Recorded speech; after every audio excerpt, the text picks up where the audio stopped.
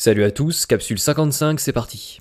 Alors je suis désolé, je poste peu de vidéos en ce moment, non pas parce qu'il ne se passe rien dans l'actualité, mais parce que les petites informations qu'on voit passer chaque jour par dizaines n'apportent pas toujours de nouveautés aux analyses qu'on peut faire. Pour le dire autrement, je vois passer beaucoup d'informations sur les effets secondaires des vaccins par exemple, ou bien sur leur inefficacité, mais ce sont des sujets qu'on a déjà abordés assez souvent et je voudrais pas vous servir systématiquement la même capsule avec des infos que vous avez déjà entendues 100 fois. Du coup, moi, je suis à l'affût d'informations majeures. J'essaye, comme vous le savez, d'avoir un regard aussi large que possible sur la situation, de synthétiser l'actualité. Et quand il y a, comme en ce moment, beaucoup de petites informations mineures, mais pas de bouleversements majeurs, je préfère rester en retrait plutôt que de faire une capsule juste pour faire une capsule. Ça vaut aussi pour les audits aux États-Unis. On entend beaucoup de rumeurs, beaucoup de commentaires sur les résultats, mais j'ai déjà beaucoup parlé de ces audits. Dès qu'on aura des résultats officiels, on verra tout ça ensemble. Mais entre-temps, je préfère vous épargner les commentaires de tel ou tel politicien, tout ce qu'on peut entendre chaque jour et qui n'apporte finalement pas grand-chose à l'histoire.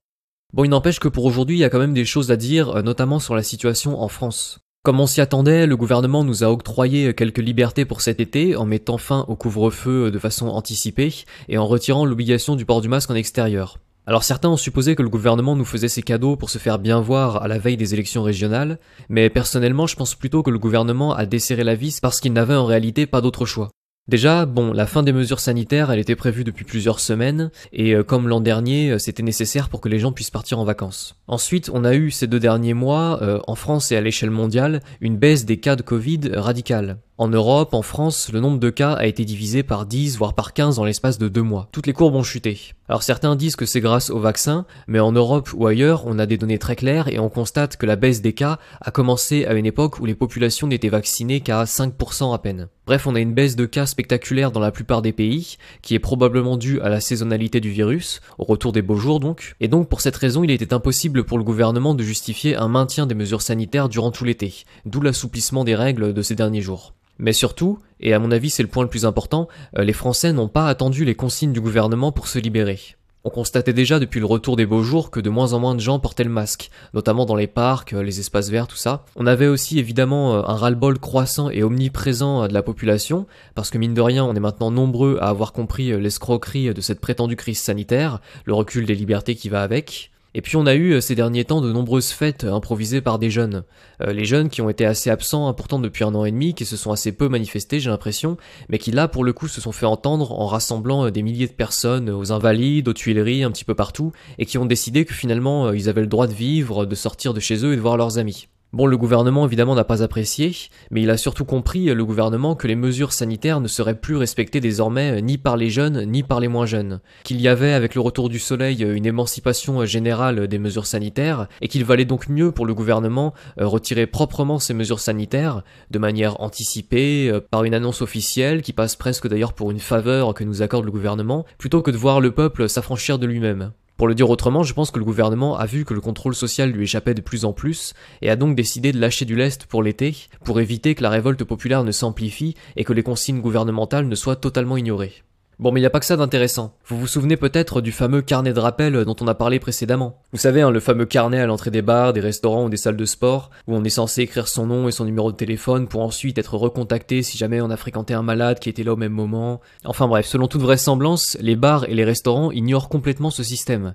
Ils ne l'imposent pas à leurs clients, ou alors ils acceptent que les clients écrivent un faux nom et un faux numéro de téléphone. Ça veut dire que comme prévu, ni les clients ni les restaurateurs ne veulent de ce système, les clients ne veulent pas se déclarer juste pour aller manger, et les restaurateurs, eux, ne veulent pas de ces mesures gouvernementales qui font fuir la clientèle. Donc de fait, le carnet de rappel est ignoré assez largement, et en réalité plus personne n'en parle, y compris dans les médias. Et ça c'est une très bonne chose parce que ce carnet de rappel, c'est en fait une version allégée du pass sanitaire. C'était pour le gouvernement une manière un peu discrète d'habituer les gens à se faire tracer, mais il semblerait donc que ce soit un échec total pour le gouvernement. Et enfin, autre nouvelle encore plus importante, il semblerait, selon les statistiques quotidiennes, que les gens se vaccinent de moins en moins en France. Je vous mets un article en description, c'est BFM TV, donc c'est de l'information de qualité, et on nous montre donc que le nombre quotidien de premières injections, c'est-à-dire le nombre de gens qui chaque jour reçoivent leur première injection, que ce nombre diminue fortement depuis plusieurs jours, et qu'on devrait donc prochainement atteindre un plafond de vaccination en France, un plafond de vaccination qui, comme on l'avait déjà supposé, devrait se situer entre 50 et 60% de vaccinés, comme c'était le cas en Israël, mais aussi dans d'autres pays occidentaux où le taux de vaccination commence également à plafonner. Alors il va encore y avoir beaucoup d'injections puisque les primo-injectés vont recevoir leur seconde dose, mais ça ne change rien au fait que dans toutes les tranches d'âge, ça commence à plafonner et les centres de vaccination commencent à fermer. Et encore mieux, on découvre que le taux de vaccination est très bas chez les plus jeunes. De manière générale, on devrait avoir 40% de vaccinés seulement chez les moins de 50 ans et peut-être seulement un tiers de vaccinés chez les moins de 30 ans. Bon alors ça veut dire quoi tout ça ? Eh bien déjà ça veut dire que malgré toutes les campagnes promotionnelles qu'on avale depuis le début de l'année, une énorme part de la population a refusé le vaccin. Elle s'est méfiée sans doute des effets secondaires, ou bien elle a simplement eu le bon sens de ne pas s'injecter un produit expérimental pour une maladie avec un taux de mortalité aussi bas que celui du Covid. Mais surtout, comme on disait, le taux de vaccination est très bas chez les moins de 50 ans, et il est probable que la majorité de la population active ne se fasse finalement pas vacciner. Ça veut dire que dans les circonstances actuelles, il est impossible pour le gouvernement d'imposer le pass sanitaire ou de bloquer des pans entiers de la société aux non-vaccinés. La moitié de la population active non vaccinée, bon, par définition, elle n'a pas reçu le vaccin, et surtout, elle n'acceptera jamais de faire 3 tests PCR par semaine.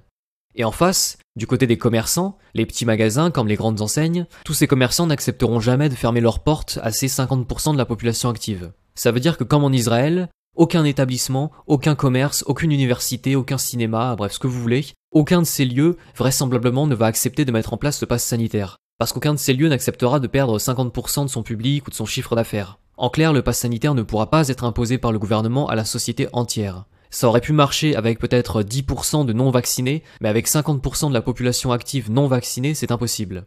Bon, en clair, très bonne nouvelle de ce côté-là, puisque la population n'a pas cédé à la peur, elle n'a pas non plus cédé au chantage du tu te vaccines sinon tu ne vas pas au cinéma, et de fait c'est le gouvernement qui se retrouve maintenant en difficulté avec un pass sanitaire qu'il ne peut pas imposer.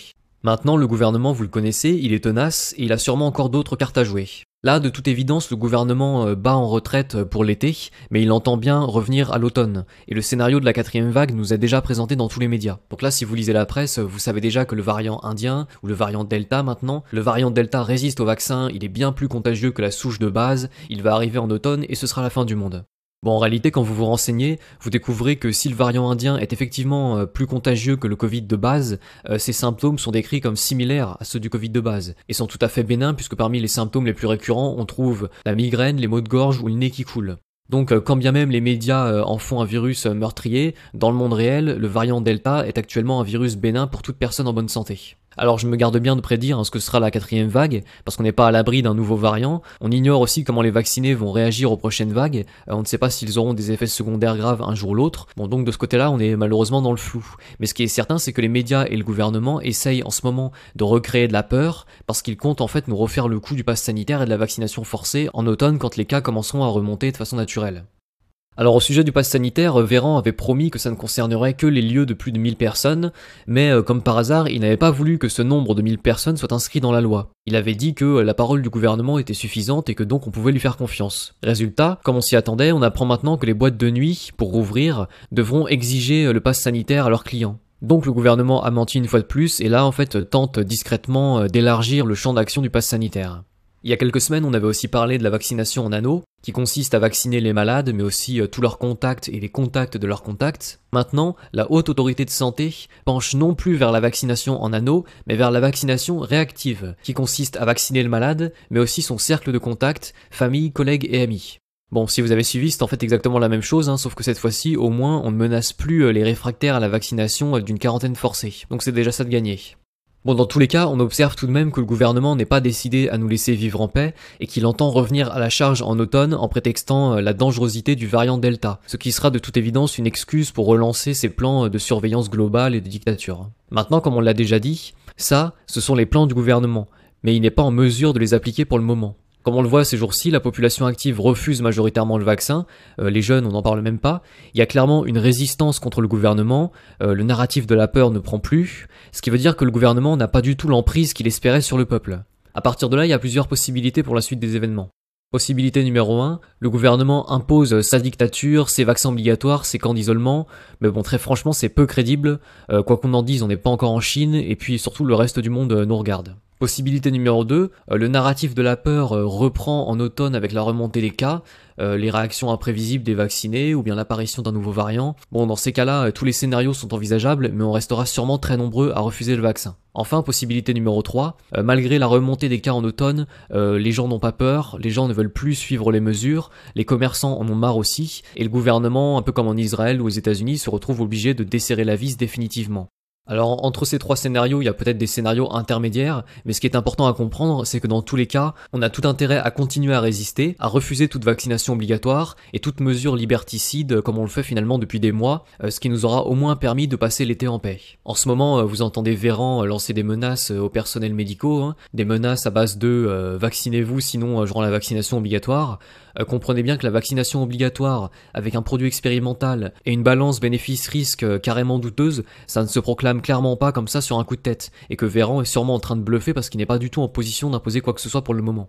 En bref, voilà, ne changez rien, continuez à vous informer, à partager vos informations à votre entourage, et surtout gardez bien en tête que les vaccinés sont minoritaires dans la population, les doubles vaccinés sont à peine un quart de la population, donc faites-vous entendre parce que la légitimité du nombre et la légitimité des arguments est clairement de votre côté pour le moment.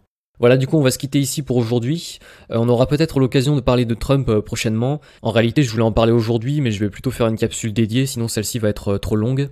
Le point à retenir de cette capsule aujourd'hui, c'est la résistance des Français à la dictature sanitaire, qui contrecarre d'après moi les plans du gouvernement, et la liberté qu'on pourra retrouver à l'image des États-Unis ou d'autres pays si on se contente simplement d'ignorer les injonctions abusives du gouvernement sur le pass sanitaire ou la vaccination. Du coup, je remercie fortement ceux d'entre vous qui me soutiennent dans mon travail en relayant mes vidéos ou bien en m'adressant à don. Un grand merci à vous. On se reverra rapidement, comme je disais, pour parler de Trump. Et d'ici là, je vous souhaite une bonne fin de journée et je vous dis à la prochaine.